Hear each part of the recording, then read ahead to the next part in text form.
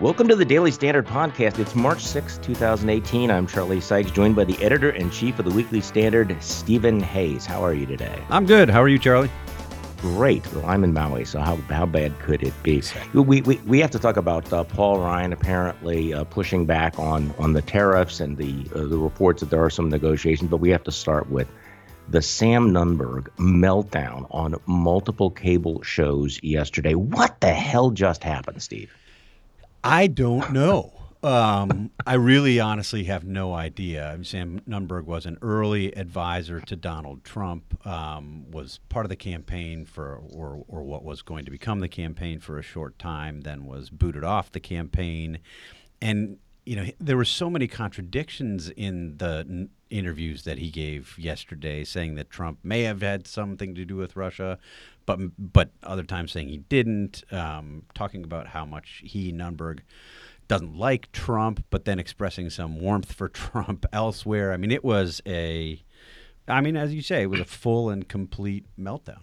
Yeah, and of course he's now walked back on it, saying that of course he will cooperate with the special prosecutor. But I just had a couple of takes away as I was watching this, including was it Erin Burnett? There's a moment where she's actually asking him, saying, "Sam, have you been drinking? Because I have to tell you, I smell alcohol on your breath." This moment where you realize, oh my goodness, the guy is basically drunk dialing all of these cable stations. It reminded me of a couple of things. Number one, how easy it is to exploit cable TV. How, obviously it's newsworthy. If I was a producer and somebody said, hey, Sam Nunberg wants to come on and say that he's going to rip up the subpoena, I'm putting him on. But there is a difference, as Jennifer Rubin points out, between news and, the freak show. But it also reminded me the number of just strange D-list crackpot self-promoting folks that Trump attracted to this campaign. That island of misfit toys that he assembled early in this campaign. And Sam Nunberg was kind of a reminder of where this all began.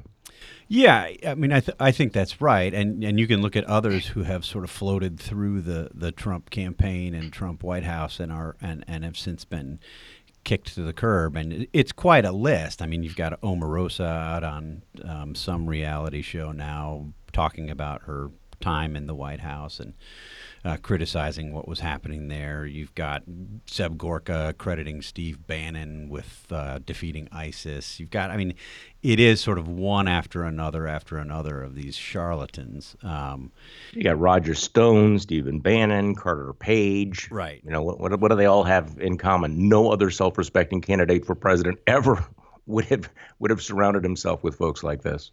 Right. And I don't know what the lasting implications of the Nunberg meltdown will be. As you say, he started by making news saying that he just wasn't going to comply with the subpoena from Bob Mueller. And then after having talked about it for several hours over the course of the day, ended up giving an interview to the Associated Press's Jill Colvin in which he said he would, in fact, likely comply with the subpoena from Bob Mueller. So it was all for nothing. This is a guy who just went out and sort of blabbed for hours and hours and hours. I think the question, on the one hand, you're reluctant to take it too seriously if it was just, somebody doing the equivalent of drunk dialing and blabbing. You don't want to pay it too much heed. On the other hand, Sam Nunberg is someone who is a longtime admirer of Roger Stone, who believes in sort of confusion operations. In fact, there's a line in the McKay Coppins article in The Atlantic today about this Sam Nunberg meltdown, in which he says that Nunberg came to admire Roger Stone after reading Matt Labash's profile of Roger Stone in the Weekly Standard, which I suppose we deserve some of the blame for that then. But, could there be some angle here? Is Nunberg going out to try to show that people shouldn't be afraid to defy Bob Mueller and to suggest that others could follow in his footsteps? I don't have any idea. Or is it possible? There was one moment in his interview with Katie Tur, I believe, in which she asked a very specific question, asking Nunberg if he had received an email at some point over the last 24 hours that suggested he might be subject to a new line of questioning from Bob Mueller and his investigators than the ones he'd been subject to before.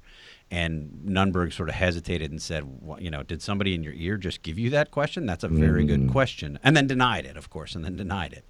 That was a very, very good question, It because the was a good question was what triggered this, whatever, meltdown, drunk dialing, whatever. He had gotten the subpoena. Had he been going through the emails? Had he discovered something? Did that trigger it all?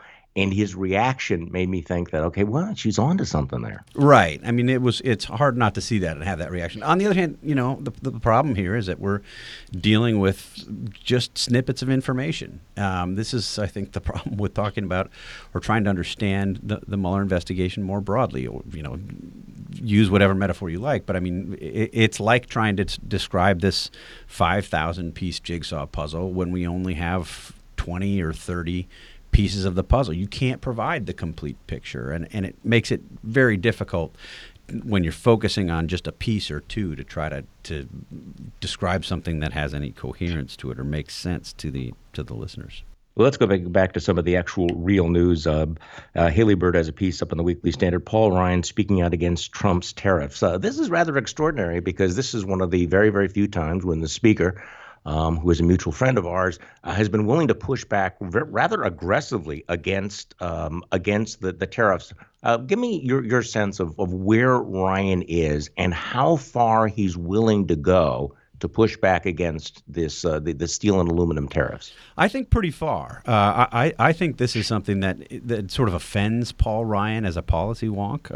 He has been a stalwart proponent of free trade for as long as he has known about free trade, and to see a Republican president do this, I think, is something that was just too much for Paul Ryan to sit by and watch happen. I mean, he's as we've discussed before. I mean, Ryan has chosen to approach Trump, and both on the character side and on the policy side, sometimes cautiously, not terribly aggressively. He'll speak out after an incident like Charlottesville or comments like Charlottesville, and then he won't speak out at other times. And on the policy side, I think he's been sort of holding back on entitlement reform, because this was Paul Ryan's, I would say, major issue over the last decade. And Donald Trump simply doesn't believe that entitlements need to be reformed or ought to be reformed. And I think Ryan has tried to make a behind-the-scenes argument to Trump's advisors rather than get in a public confrontation with Trump to effect change on that. But as you point out, in this case, he is willing, it looks like, to engage in a full frontal battle with Trump on trade. And I think it's a pretty easy step for Ryan to take, to be honest, because I think, the kinds of tariffs that the president proposed, if we can call it a proposal, are absurd. I mean, you don't have universal tariffs on steel and aluminum and expect that you aren't going to have pretty significant economic and a pretty significant economic impact. I think Ryan has an obligation to fight that and to fight it hard. Okay, so the report we're getting this morning is that the congressional leaders are negotiating with Trump on narrowing the tariff plan. But of course, this would require a rather public and embarrassing walk back by the Trump administration. Donald Trump has not been one who has been willing to do that sort of thing. What do you think the prospects are? I mean, this is obviously not a done deal, even though the president rolled this out and made it sound like he had decided to do slap on this 25% tariff. There are negotiating. So what are the prospects that in the next few days he's going to back off or maybe exempt Mexico and Canada? Yeah, Jonathan Karl of ABC News asked yesterday if the president was inclined to back off because of the criticism from Paul Ryan and others, and the president said, of course, no, I'm not going to back off. I think what we're likely to hear from the White House is this was the president's opening negotiating position. Of course, he's willing to make some adjustments. And Steve Mnuchin, the president's Secretary of the Treasury, was up on Capitol Hill today directly Yeah. contradicting what the president had said on Friday. Mnuchin said, we're not looking to start trade wars. The president had said on Friday, trade wars are good and we can win them easily.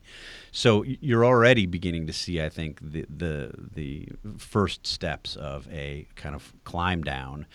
But at the same time, if Donald Trump believes in anything over his long career as a politician and a businessman, it's trade and protectionism. I mean, he has made this argument pretty consistently going back into the 80s. I mean, this is something the guy believes in. He thinks American industries need to be protected. And he thinks our trading partners are always screwing us over. And he looks at trade as a zero-sum proposition, which I think it's not, and most economists believe it's not. So I wouldn't be surprised yeah. if he climbs down a little bit. The alternative, of course, is that Congress can act. The authority given to the president is based on congressional law. In part that 1962 law. Right. So the question would be, if the president doesn't back down, would Mitch McConnell and Paul Ryan be willing to act legislatively to restore the Article I powers of the Congress? I mean, that's an extreme step, because that would require them to pass legislation which would face a veto, and then there would be a veto override. And any chance that would actually happen? I'm very skeptical that would happen going into the 2018 midterms. I mean, Republicans in Congress think that they have something to run on right now, and that's tax reform.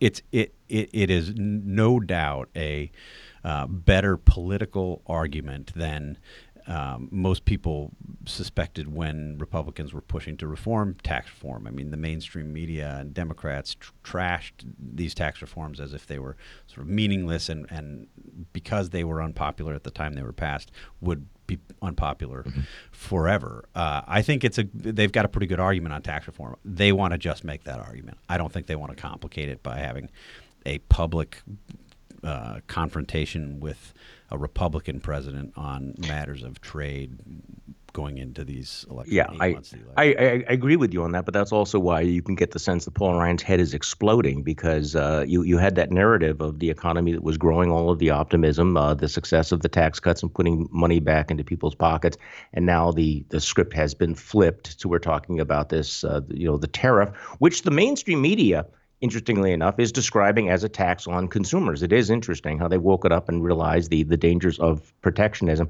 I'm actually quoted in a piece I just was reading right before we came on. I'm kind of wincing about some of the things that I said in the New York Times profile of Paul Ryan, my disappointment with the extent to which he has been willing to enable the administration. And I hope that when people read that, they get the sense of sort of how heartbroken I have been by watching his acquiescence. But it was heartening to see Paul Ryan basically finding his voice again on this issue of tariffs and protectionism. I want to ask you, Stephen, about a couple of things, including the news out of North Korea this morning, and also the announcement about Russian sanctions. But before that, when it comes to your health, brushing your teeth is one of the most important parts of your day, and Quip knows that. That's why they've combined dentistry and design to make a better electric toothbrush. This is the new electric toothbrush that packs just the right amount of vibrations into a slimmer design at a fraction of the cost of bulkier traditional electric brushes. And if you travel as much as I do, just having an electric toothbrush that you can bring with you as opposed to the big honking one that I have at home is really an upgrade. Because the thing that cleans your mouth should also be clean, Quip's subscription plan, I'm going to tell you about that in a moment, refreshes your brush on a dentist-recommended schedule. They deliver new brush heads every 3 months for just $5. That's $5. That includes free shipping worldwide, and it's backed by a network of over 10,000 dental professionals, including dentists, hygienists, and dental students. Most toothbrushes don't get named one of Time Magazine's best inventions of the year, but Quip did. Find out for yourself why. And here's the offer. Quip starts at just $25. And if you go to getquip.com/standard right now, you'll get your first refill pack free with a Quip electric toothbrush. That's your first refill pack free at getquip.com/standard. That's spelled GETQUIP.com/standard. Great deal. Okay, news out of North Korea today. The North Koreans saying, hey, we will suspend all of our missile testing while we are negotiating. What's your reaction? Is this a significant development? I mean, it's a welcome development. I don't think it's likely to prove a significant development in the long term. North Koreans have, for the past 25 years, made promises about their nuclear program, and they've followed through on virtually none of them, at least for the long term. If you look back at the history of U.S. North Korea negotiations or discussions or threats over that time period, it's a history of the North Koreans making promises and then failing to deliver on them. You can go back to 1994 when North Korea agreed to freeze their nukes, basically all of their operations, and denuclearize the peninsula, and didn't do it. 2005, 2007, 2012, it was almost, if you look back at 2012, 6 years ago, this past week, the North Koreans under new leader Kim Jong-un made a series of promises, It's almost a pattern. willing to Yeah. suspend their testing and nuclear operations. And you had front page stories in the New York Times and elsewhere about, promising moment with the North. Maybe they're really willing this time. I don't think they are. I don't think that's part of it. I think they're looking to buy more time. Think they're looking to increase Kim Jong-un's stature by putting him in at the table with Donald Trump and with the United States, and that they will consider that a win. I'd love to be wrong, obviously, but history suggests that this is headed in one direction, and it's not a good one. Yeah, this is really Lucy with the football. So I would call bullshit on this as well. So this morning, Stephen Mnuchin said that in the next few weeks, next few months, the Trump administration will get around to imposing those Russia sanctions. So what's changed? What's taken so long?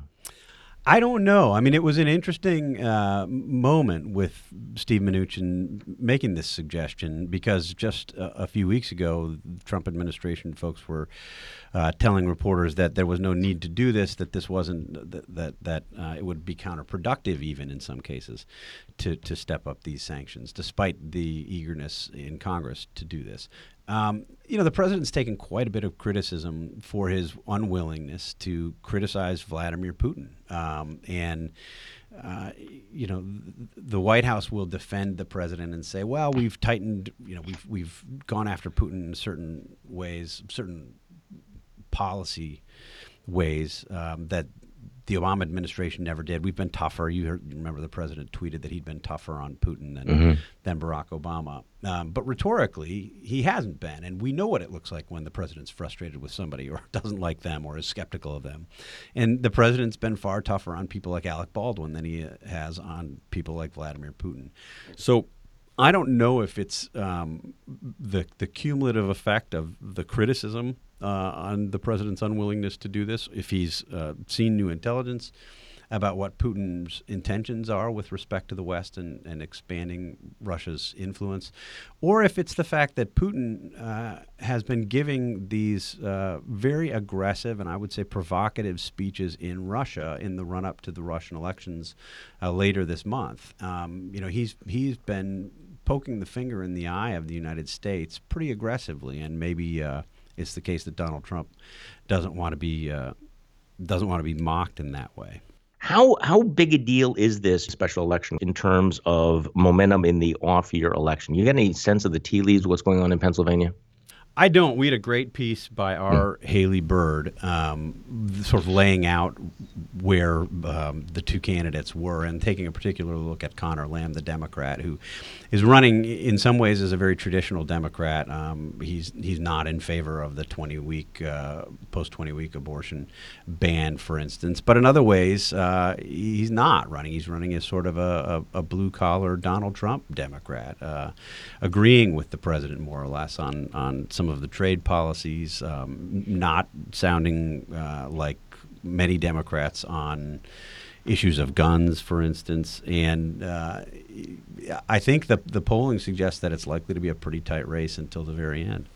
Yeah, this is a district that Donald Trump won by a very, very substantial margin. So it would certainly add to some of the momentum if the Republicans can pull it out. Obviously, they'd breathe a sigh of relief. Do you think there's any connection between the tariff announcement and this particular election? Because this is one of the areas of the country where tariffs might be popular. And there was some speculation that Trump had this particular special election in mind.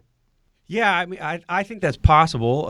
If he was hoping to separate Rick Saccone from Connor Lamb, it didn't happen. I think the fact that they both have taken, more or less Trumpy positions on this in a district that's a Western Pennsylvania district, it shouldn't be terribly surprising.